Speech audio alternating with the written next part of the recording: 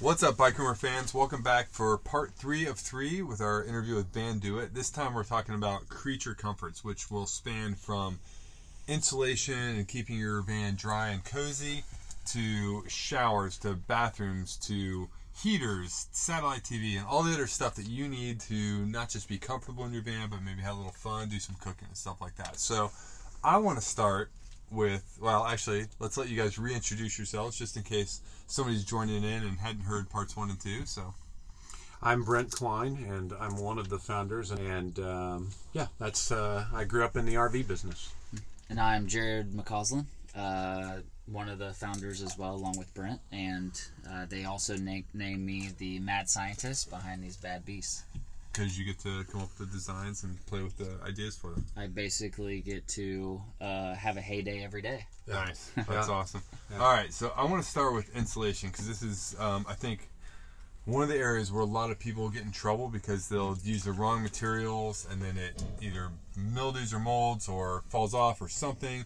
But also there's some areas, when I was touring your factory, I noticed there's some areas where you do put insulation and sound damping and some areas that you don't, and I'm sitting there wondering why. So let's start with just the locations. Like, if somebody's put insulation in their van, you know, they've stripped it out, they're trying to put like maybe Dynamat or something in first, I would think, for sound deadening, and then the insulation over. Let's start with where. So where are the most critical places to put insulation?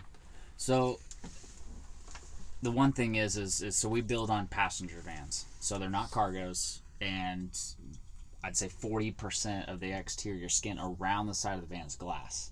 So you got to take that into account with like thermal curtains and things like that to be able to limit the amount of IR, so infrared heat is a massive thing when it comes to heat. Which is what? Sunlight coming in the windows? Sunlight coming in, hitting a surface, heating that surface up. Okay. And we can get to that part.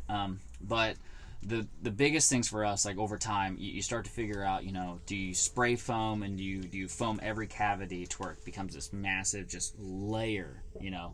But the biggest thing that you think about is air gap. Air gap is your best friend when it comes to insulating. That's why most homes have attics, because you know you basically are able to insulate from the exterior, take out the initial harsh outside environments. Then you have that air gap to basically regulate the temperature. Now, like your attic in the heat of the summer is still going to be hot, but you're slowing down so much of that heat. And then you go through that next layer, which really it's all about. So our value is all about how fast or how slow, depending on which way you look at it, you're losing or gaining heat. Because whenever you're cooling a vehicle, it's how fast is heat getting in or how quickly is cooling getting outside. And for us, you know, sound deadening is for the purpose of, you know, road noise. It's for the purpose of, you know, is the vehicle inside, when you're inside it driving down the road, is it echoey? And so a lot of that comes from the floor, and it comes from the front of the vehicle. It's where you're getting the brunt forces. It's not necessarily coming from the sides, but it can come from the sides whenever the sheet metals can move going down the road. In our vans, not so much from the sides, and the reason is there is a certain level of sound deadening to a passenger van. You know, as you look here, you've got this. You can see that the headliner is sound deadening. There's the air gap that Jared's talking about. The sides of the van are finished, so there's the air gap, and there's a certain level of deadening that already takes place. So hearing that and with the windows actually helps, because instead of hearing the sheet metal, you know, moving as the wind hits it, you don't hear any of that stuff. So, and as far as like the air gap is concerned, you know, most people are aware that you have to have air gap to have insulation. That's why fleece works so well. If you take fleece or down feathers and you compress it all the way down as tight as you can get, it really doesn't put off much insulation anymore. So our vans have that air gap along with the insulation, and it's that marriage that gives you what you're looking for. So I'll let you. And so sound deadening works by weighting the panel actually down so the panel can't move. And that's can't vibrate. Can't vibrate, right? So in some cases, you need to cover an entire panel because you're trying to eliminate all the vibrating. You're trying to eliminate all of it. generally speaking, you only need to cover about 30% of a full-size panel to actually add enough weight to it to where you're killing what you actually can kill. Because you're not going to be able to get rid of 100%, but that first 30% of coverage is probably going to take care of 90% of what you can do something about. And then whenever it comes to insulation for us, I look at it two ways. I can insulate every square inch of the vehicle and try to hopefully slow down, that cold air coming in at night while you're sleeping. Or you insulate where it's necessary because, you're parked on, like right now we're parked and we're inside a van. We mentioned that in one of the others, but, we're outside in a van again and it's kind of a cold day outside. Most of the cold air, because the sun's out, so you get heat coming in from the windows with the IR heating all of our bodies, heating everything inside here. But that ground is just radiating that coldness up through the floorboard. And that's why, the air gap underneath the vehicle is so important. So whenever I talk to customers about, like, how harsh of environments are you taking these vans, taking them through, taking things like that, if you don't take care of the big topics, it doesn't matter how much you insulate. So you take a van up north in the wintertime and you're parked out, one of the best insulators that you can do for your van has nothing to do with your van itself. It actually has to do with making a kind of a snow berm on the side that the wind's coming in, so wind can't whip underneath your vehicle. Because if you tear everything down, we're looking at a metal box that's metal and it's dealing with outside environments to try to slow. So when it comes to cooling the vehicle, you in some cases, we use passenger vans to have a secondary AC when you're going down the road to cool all the surface temperatures off. And that's when the Dometic can really take over and really cool the inside space. In the winter, we use the roof, like roof air. A third-party roof air that you Right. Okay. And then for heat, it comes down to a matter of, these vans are not huge. We're not dealing with huge spaces. So the heaters we use that are gas-powered off the gas tank, they're not propane, but they're gas. They're going to give you so many BTUs to where you don't need to worry about, trying to get every little pin and crack, simply because, once again, the slider door is so big. The second you open that slider door, you're sucking out almost all the hot air anyway. Right. And the only way you're getting that back is having an oversized heater. And that's kind of how we've figured out the best ways to overcome these things, is because there's a second part to it is a vehicle needs to be able to breathe. Your house needs to be able to breathe. I lived in South Georgia for 2 years and I learned that living down there. In Missouri, you insulate your attic a different way than you do in the South, because it's got to be able to breathe, or you get massive mold buildups, you get spores, you get some nasty It's actually stuff. very unhealthy. Yeah. If you tried to stop every bit of possible way for air to get out, using spray foam and a combination of it and some sort of insulation, it actually becomes an unhealthy situation. So there absolutely has to be the ability for air to exchange. Yeah. And what Jared was talking about with this, these vans have the ductwork in the floor with this air gap. So even though he's talking about radiating cold coming up off the pavement in the winter, when your heat is running through the floor, it helps keep that floor warm, because that's where it's coming from. Right. Heat rises, so you put the ductwork in the floor.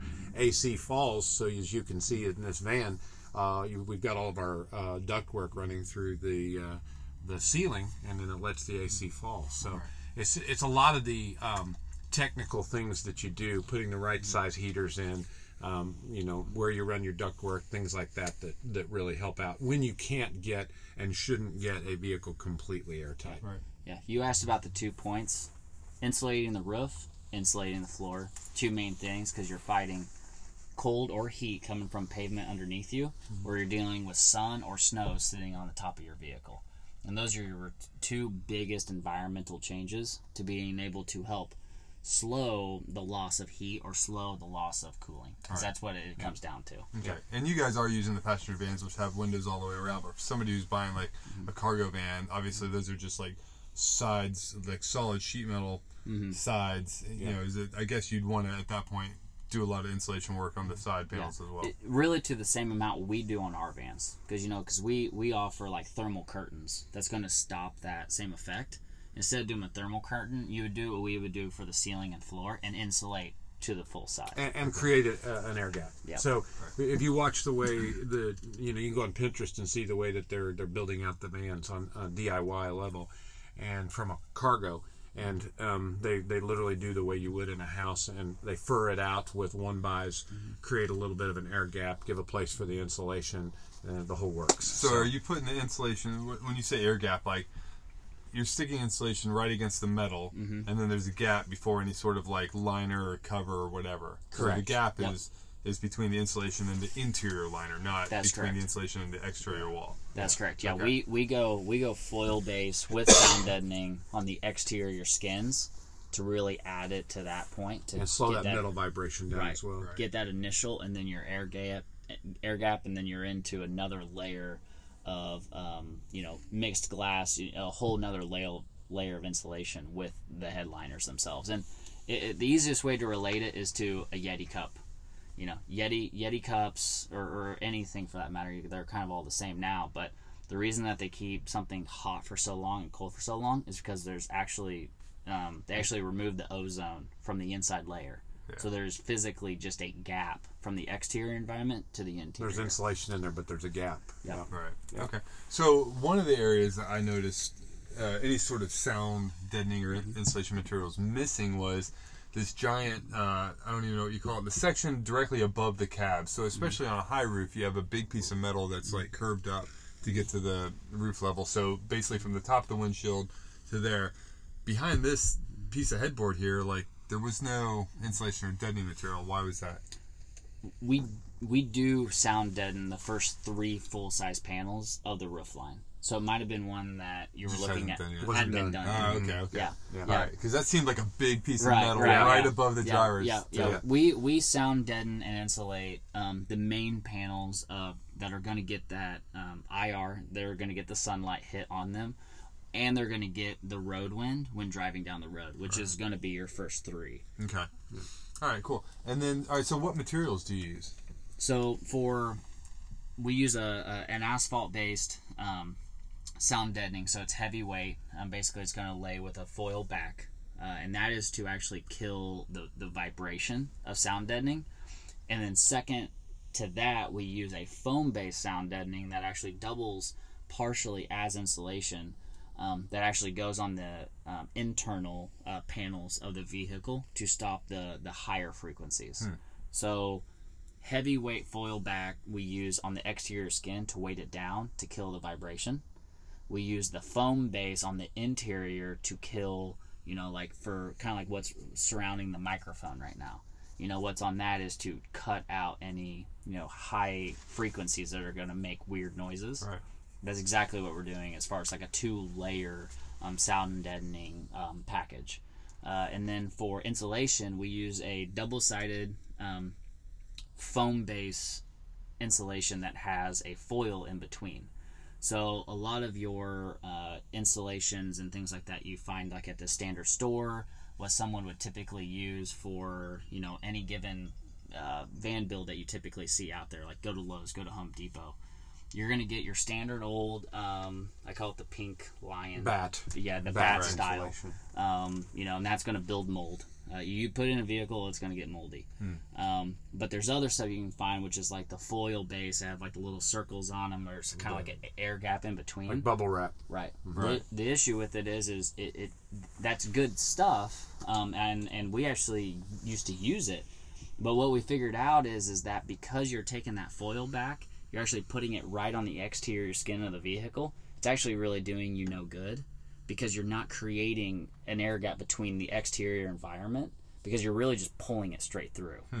And so what ours is, it's actually got a open cell foam on one side, which it's just plastic based, and that's what sticks to the exterior skin. And then it's a foil liner in between with another layer of that on the top side as well. And so it is very thin. It's only a total thickness of about 1/8 of an inch. So it's very flexible, stick back. So it's going to stick solid to that surface, 100% of all coverage area. It's not going to come off. It's not going to rattle. It's not going to move. But it's going to give that initial kind of hit of insulation that the vehicle needs to slow down the heat coming in or the cool air leaving. And so, and because it's like the foamy bit is plastic based, it won't like hold moisture or get mildew or whatever. correct. Or? Yep. Yeah. It has no ability of absorbing. Is it treated with something or? It's plastic, so it's an open cell plastic. So if you stick it in a bucket of water, pull it back out, no water stays on it. Okay. And unlike bat, I mean, you stick it in, it's going to soak up the whole bucket. Huh. A lot of things actually absorb water that you don't even think about. Right. And if it's an open cell, typically,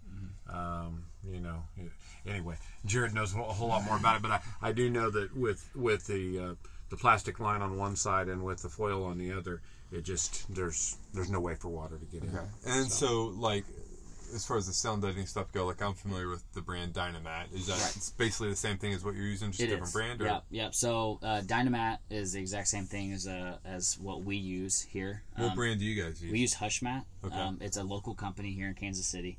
And it's basically an identical product, honestly, in all reality. And the insulation, what brand? Like, what is that? Can anybody buy it, or do you have to buy it in like the 20 million rolls that you guys have as bulk purchase in there? You'd have to buy it as bulk purchase. Okay. It's made for. What's the brand then? Honestly, I probably couldn't even tell you. Okay. It's a corporation, is what it is. So it's not something, if I were like just building out my own van in my garage, I couldn't go get that. No. But I would want to look for something that Very does similar. not hold moisture, open cell, and some sort of way of getting it not directly against Right. the or at least having an air barrier. Right. Yeah. Right. Okay. The air is going to be your best friend when insulating. Gotcha. Is there a certain R factor that you guys look for van insulation? We don't. It kind of just going back to, you got to strip it down to what are you actually trying to do. Right. And you try to base everything off an R factor, you're kind of already at a loss. Because, bat insulations are going to be rated on R factors, the insulations we use necessarily, they're used for things like, airplanes, things like that. Very, very lightweight. That's one good thing about the insulations we use is they're very lightweight. But they're made to take away the initial hit. So ceramic, for instance, ceramic is like one of the best things out there to insulate with, but this vehicle would weigh 20 tons, right? And so, but ceramic necessarily doesn't have an R rating either, because I could throw those numbers out there of what it would be, but the problem is you're still you can't really look at that when you're insulating. You're worried. The whole thing, Tyler, I guess it boils down to, you want the vehicle to stay warm as long as you can when you want it warm. You want it to stay cool as long as you can when you want it cool, and how much energy it takes to get to those 2 points. But the factors that you have to, like the bigger things is, if you have kids, make sure they keep the sliding door shut. Right. And that's when we're just very transparent when we talk to our customers, in the sense of, we're worried about R factors here, but my bigger concern is that you're telling me that you want to cook all day inside the vehicle, creating moisture, and also keep the door open as well. And then you say, as soon as I'm done, I want to cool this thing down to 20 degrees. It's rationalizing those different things, because it's more about what you do as an individual with the van itself than the actual R value. Yeah, you have to weigh everything out, because there's give and take to everything in this business. And so if you really wanted a huge R factor, you'd go with bat insulation. But in a But it sounds like you said, as soon as you open the door, it's literally all out the window. All out the door. So you give up the give and take. You get the take, I guess, is you get this huge R factor, but the give up is you get bat insulation that absorbs moisture. Right. And did it even matter anyway? So we go with really what's the best marriage with the heating system that we have and the van use, and et cetera, because you want the sweet spot, just like we talked about in the other podcast. You want the sweet spot, and so that's really what we try to hit.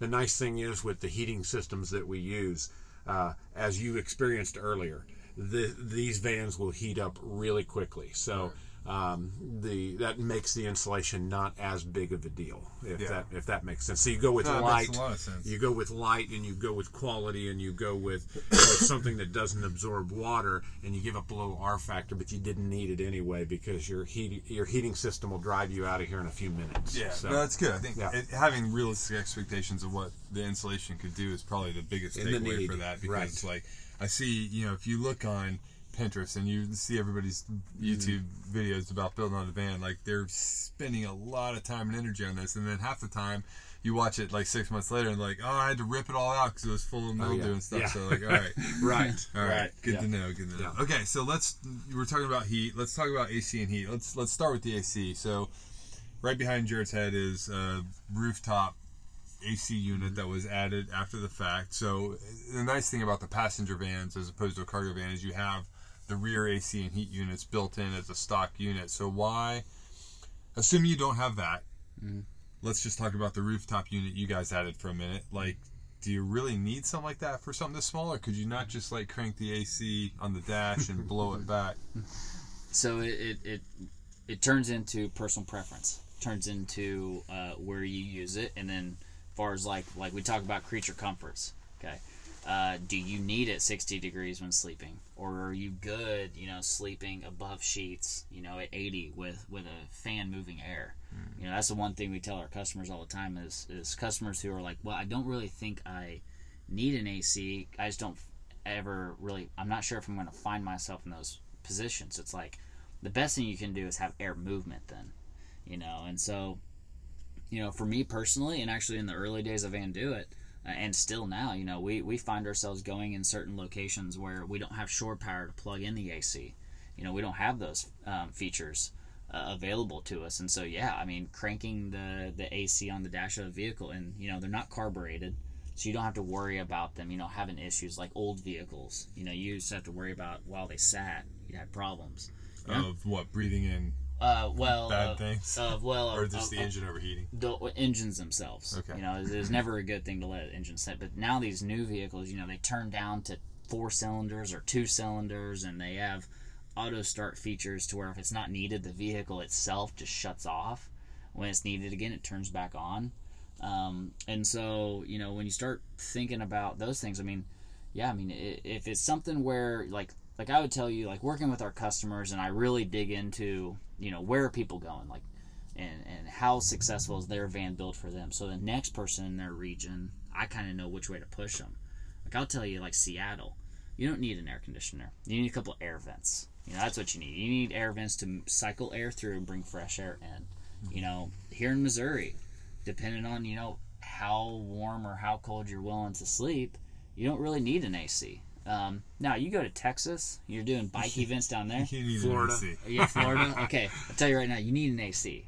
But there are things that come along with that, which is you need shore power. You need that additional power. Yeah, we talked a lot about power needs in the prior episode about electrical and all that. So I would refer somebody back to that if they're wondering about whether or not they can, like what they need to do to run that AC. This is more about like whether or not you need it. Right.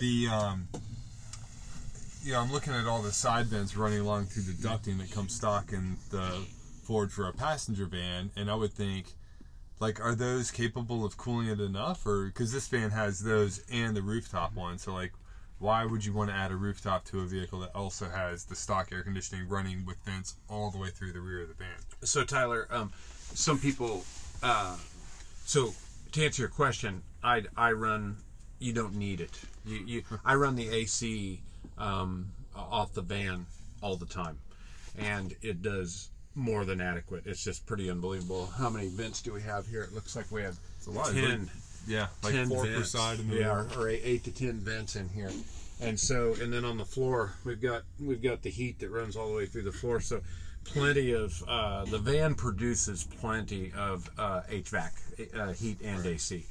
I think the thought is, do I want to let my van run? I think that's kind of what goes through people's minds is, when it's really hot, and it's honestly really rare, because if you get air movement through here, you can typically sleep in pretty good heat. But when it gets really hot, On those exceptional nights, do I want to let my van run and let the AC of the van cool the van? For me, it's yes. Same way with heat. At Overland East last year, there was one really cold night. We were in a Walmart parking lot, and it got cold, and I went and I started the van up. And honestly, I got the van and the contents of the van warm enough that the contents alone kept it perfect for the rest of the night. Right. I shut it back off, went to sleep. Good covers, and you're in good shape. They say that with gear or with going out and exercising outside, there's never really a cold day. It's just you have the wrong gear. Right. And that's somewhat true for sleeping. If you got air movement, you can handle a lot of heat, and if you've got the right sleeping bag or the right gear, you can handle a lot of cold. And so utilizing the van and its HVAC system on those exceptional nights, I do it all the time, and I have no problem with it. I can let it run for several hours, and I never see the needle move on the gas tank. So at idle, it's sipping fuel. It's not burning hardly any at all. All right, and so because I own at the moment a big Class A RV, and so that one we park, we hook up the shore power, and we run the ACs on that one. Mm-hmm. And I was just thinking, there are some places we've gone where there's quiet hours, you can't run a generator, and potentially can't run your vehicle. Mm-hmm. In that case, if you have the ability to plug into shore power and run an AC, that might be your only way of running an AC. Correct. So maybe if you're frequently going to campgrounds, then maybe you opt for the shore power and you go with the. If you're going to campgrounds and that becomes a problem, yes. If you're going to Planet Fitness, then it's not a problem at all. Right. So let's talk about heat. There's a couple of options there. There's two ones, and you guys can explain what they are. S-bar versus a heat pump. What's the differences? When would somebody want one versus the other? So the heat pump is a part of the aftermarket AC, the third party, and then the second we talk about is the S-bar heater. So the S-bar heater runs off the fuel tank, runs off the gasoline. Which is still a third-party thing, right? It is. You have to add that in. Somebody has to add that in. Yep. So we still have to add that in. And it also is diesel as well. It's gas or diesel, depending on which chassis we put it on. To differentiate the two differences, when we talk about the heat pump, that's running off basically the same exact power needs as your air conditioner. So shore power is needed. You need additional power outside the vehicle to be able to run that.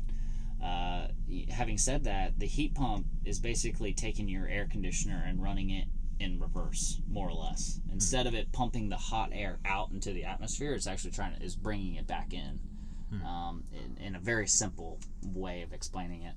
And so when you do that, it can really only truly function down to a certain point, which is roughly about 40 degrees is what we tell most customers, because humidity and other things start to become a problem.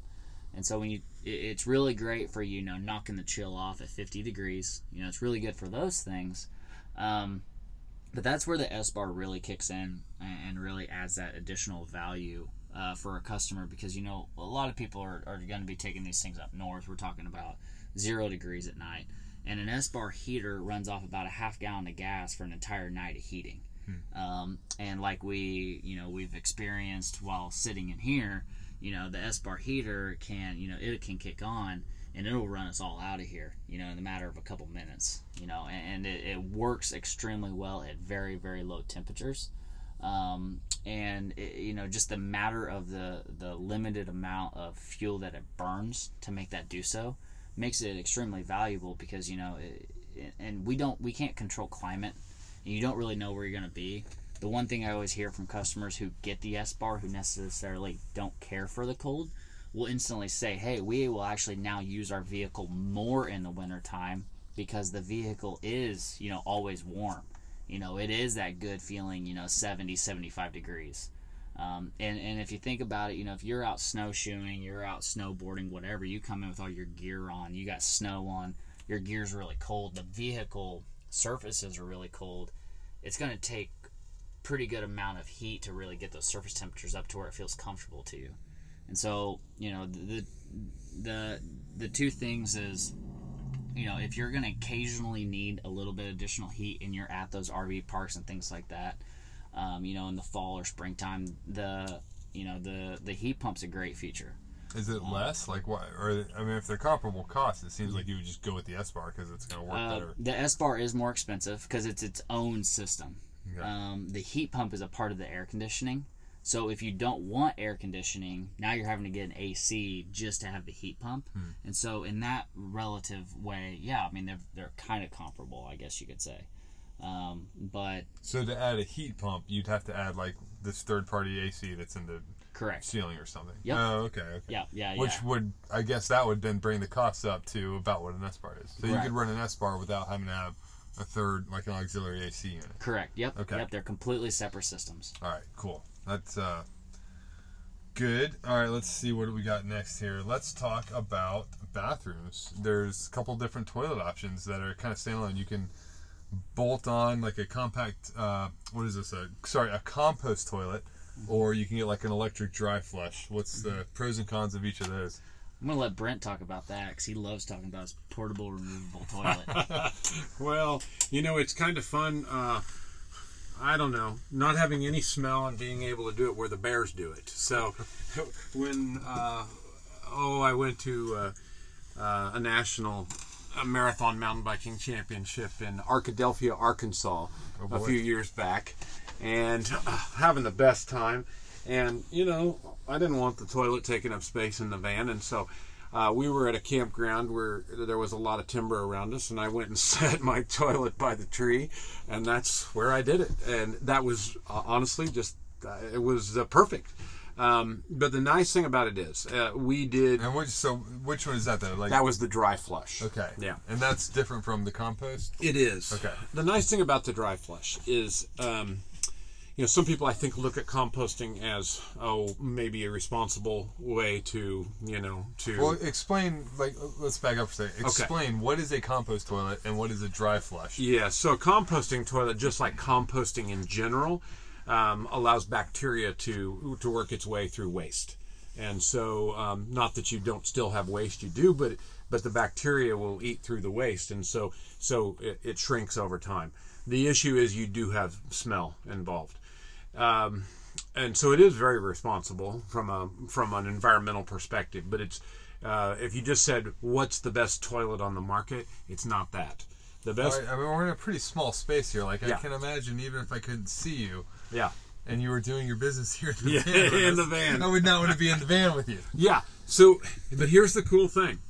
Once I'm done with my thing, when you hit the flush, it literally, I don't know what brilliant mind came up with this. I'd like to meet him or her someday, but it literally separates the liquid and the solid. And that's which one? The dry flush. Okay. The dry flush. The compost toilet, It just all sits in there and bacteria over. Yes. Okay. Yes.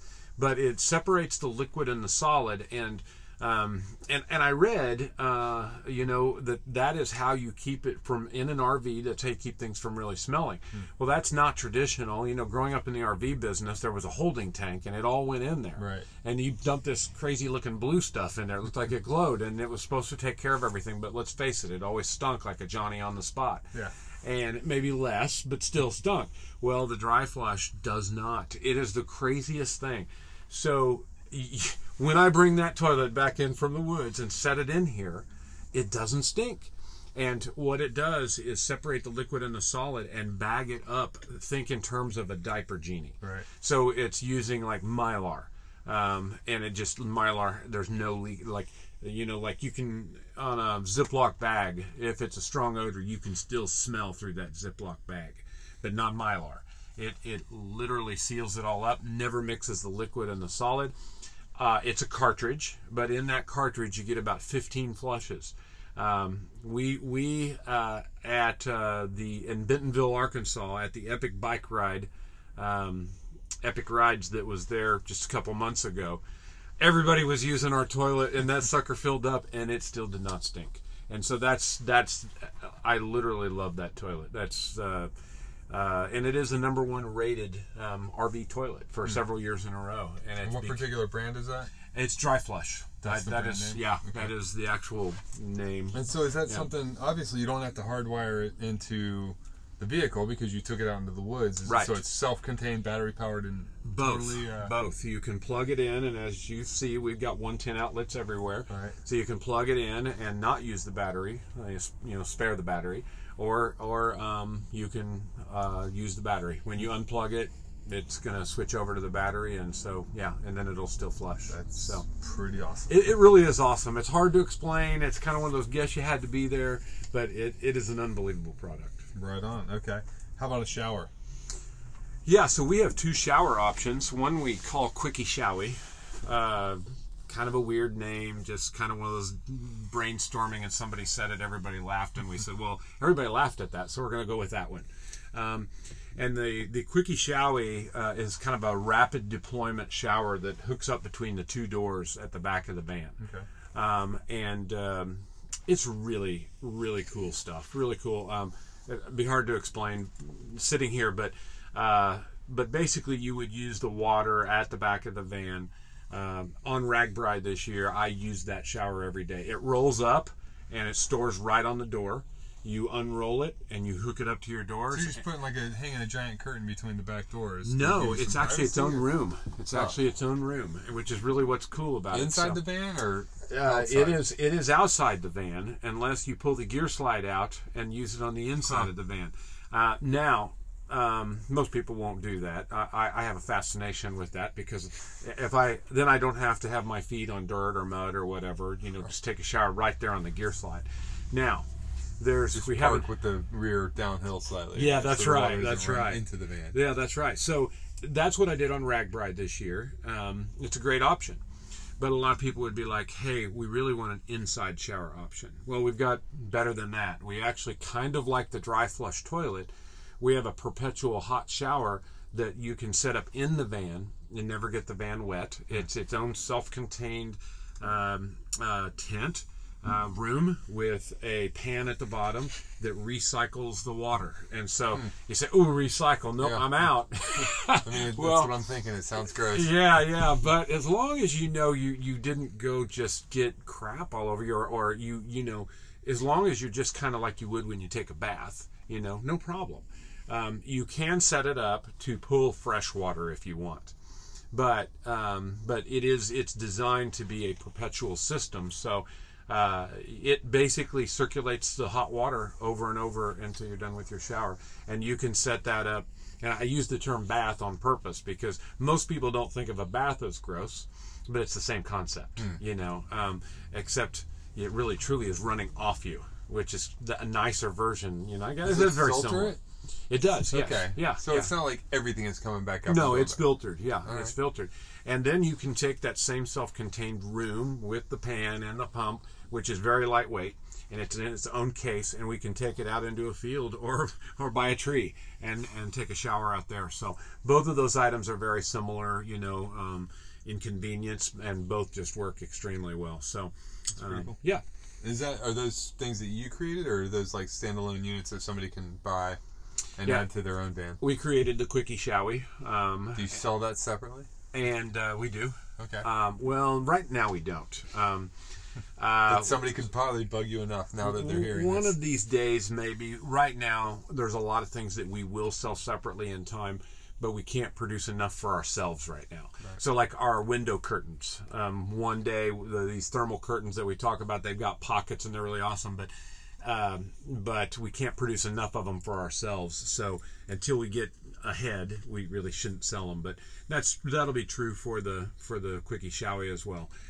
Now the perpetual shower, we can get enough of those. So it's actually an ever shower is really what we call it, and we can do enough of those, and so those are something that we will shortly be selling. So yeah. Okay. So I have this marked as number 1 and number 2. These are the questions I should have started this episode with. But when somebody's looking at the options, everything that you've heard, like I know. I've got huge. It's almost like going to a buffet, right? Like your eyes are bigger than your stomach. And I look at this, and I'm like, oh yeah, water heater, water shower, everything. It all sounds great. I want it all.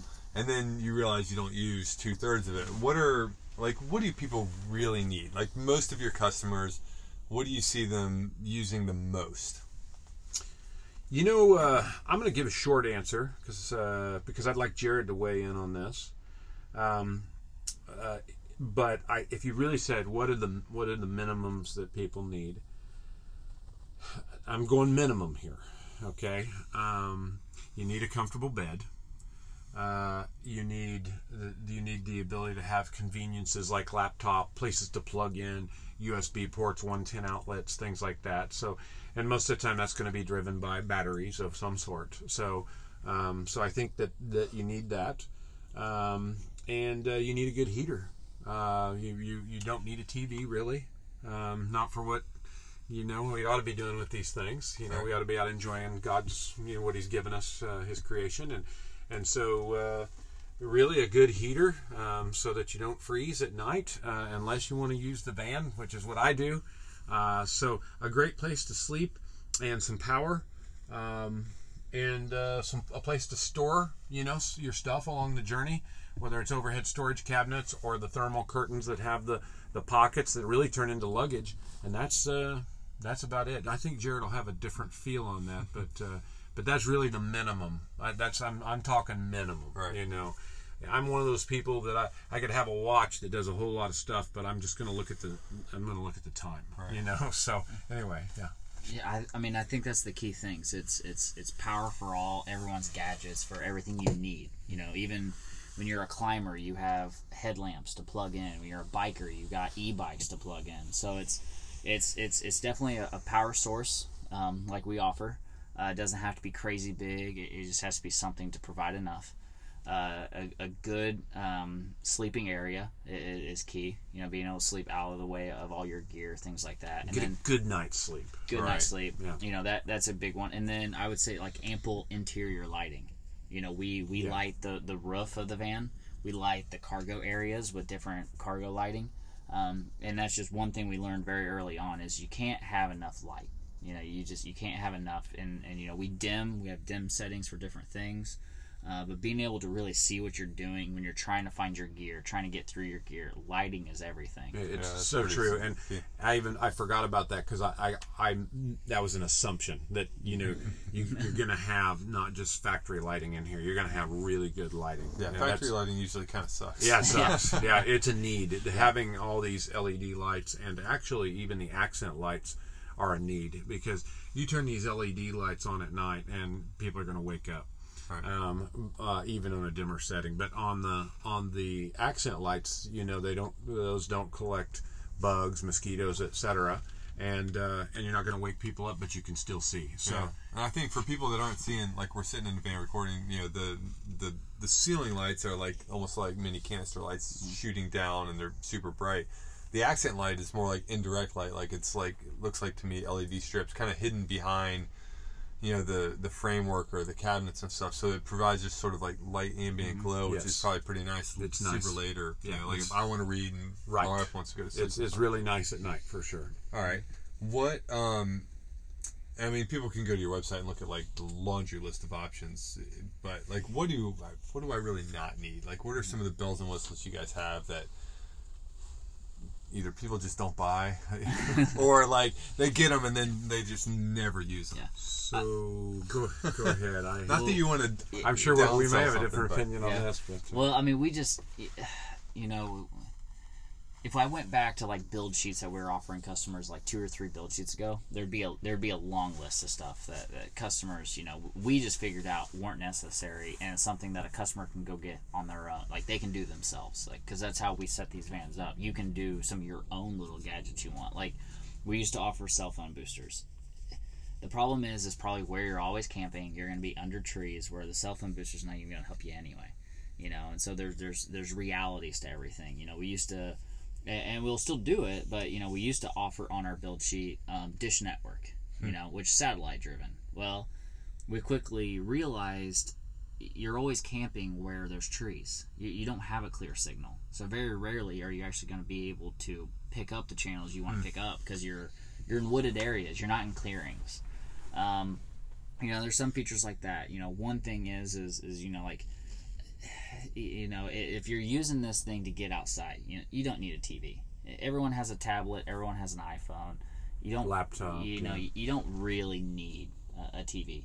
I'm an audiophile. I absolutely love music, and I love bass, and I would have subs all over this thing. If I built a show van for me, everyone would hate it. And it's what everybody else would say you don't need. Yeah. Right. Yeah. But I will tell you, it is something you don't need. If you're saying, hey, like, I like music, but I'm just going to use it going down the road, you don't need all the extra audio systems. Those are for, like, our mobile bike repairs, like the demo guys who need to be able to, hook a microphone up. Right.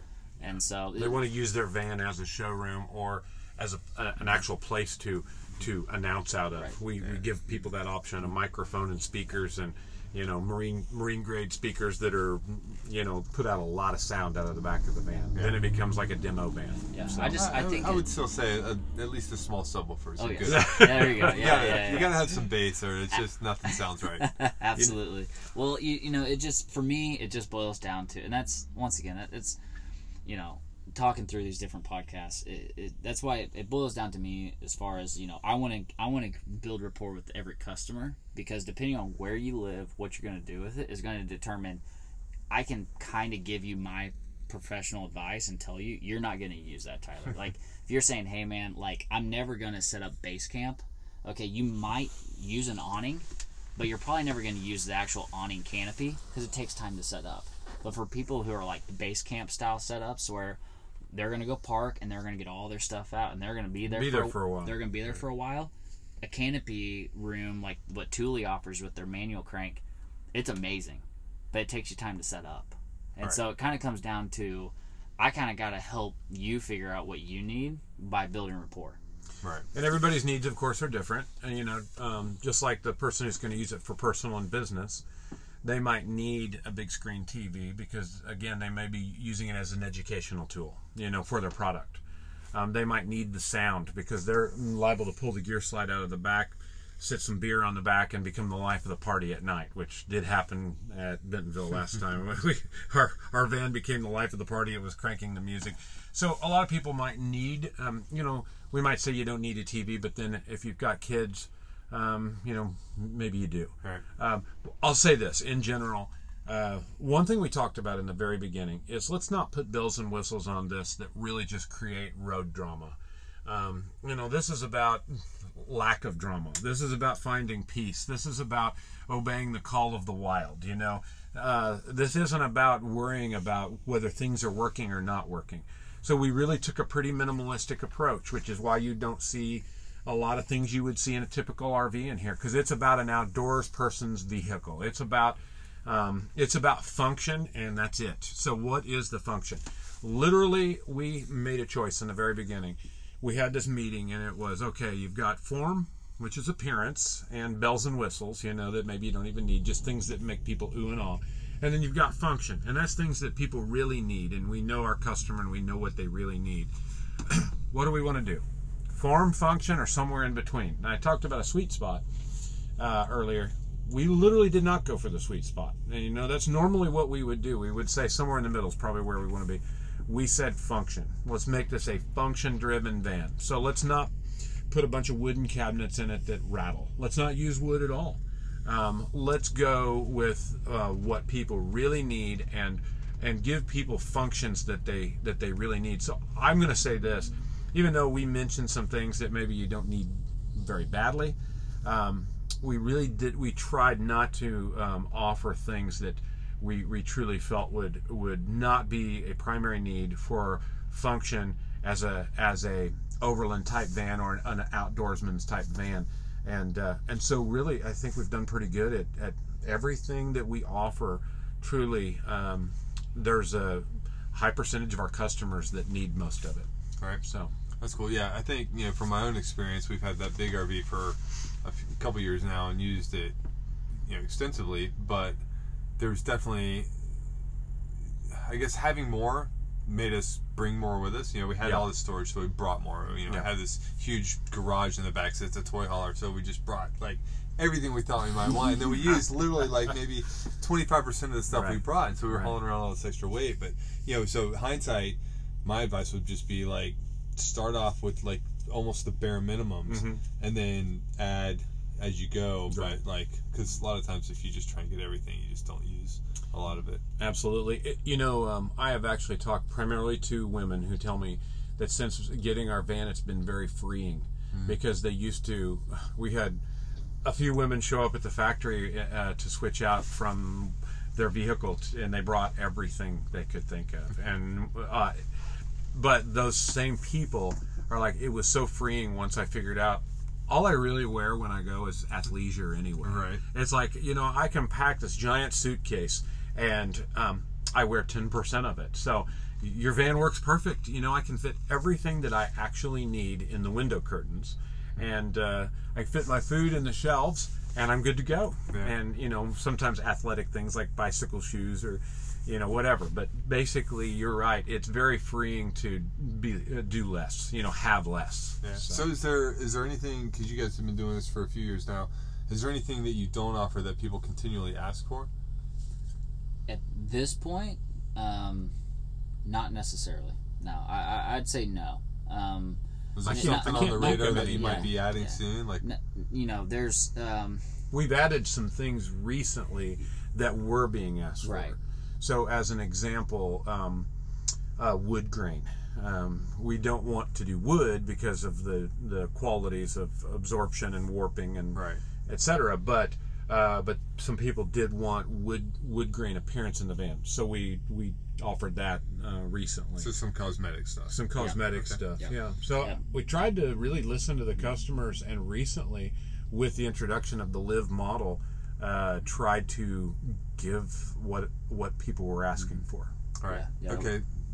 Sorry, you're gonna. I was just gonna say, the Live was created by our customer and other Right. people who were asking. Yeah. It was created by them moving the electronics box to the rear, just changing things up, giving more area in the front.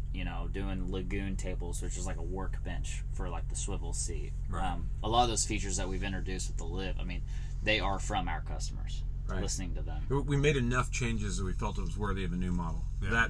That plus, everybody always said, when's Ford going to do an all-wheel drive? So when Ford decided to do the all-wheel drive, we decided to take those high requests and put them together and create a new model, and that's the Live. All right. So the one thing I asked you about when we were kind of specking out the van that we're going to be getting from you is those badass huge metal Mad Max style bumpers that go on the front. They look awesome, but I didn't see, out of the 6 or so vans you guys had in there in works in the process of being built right now, I didn't see it on a single one of them.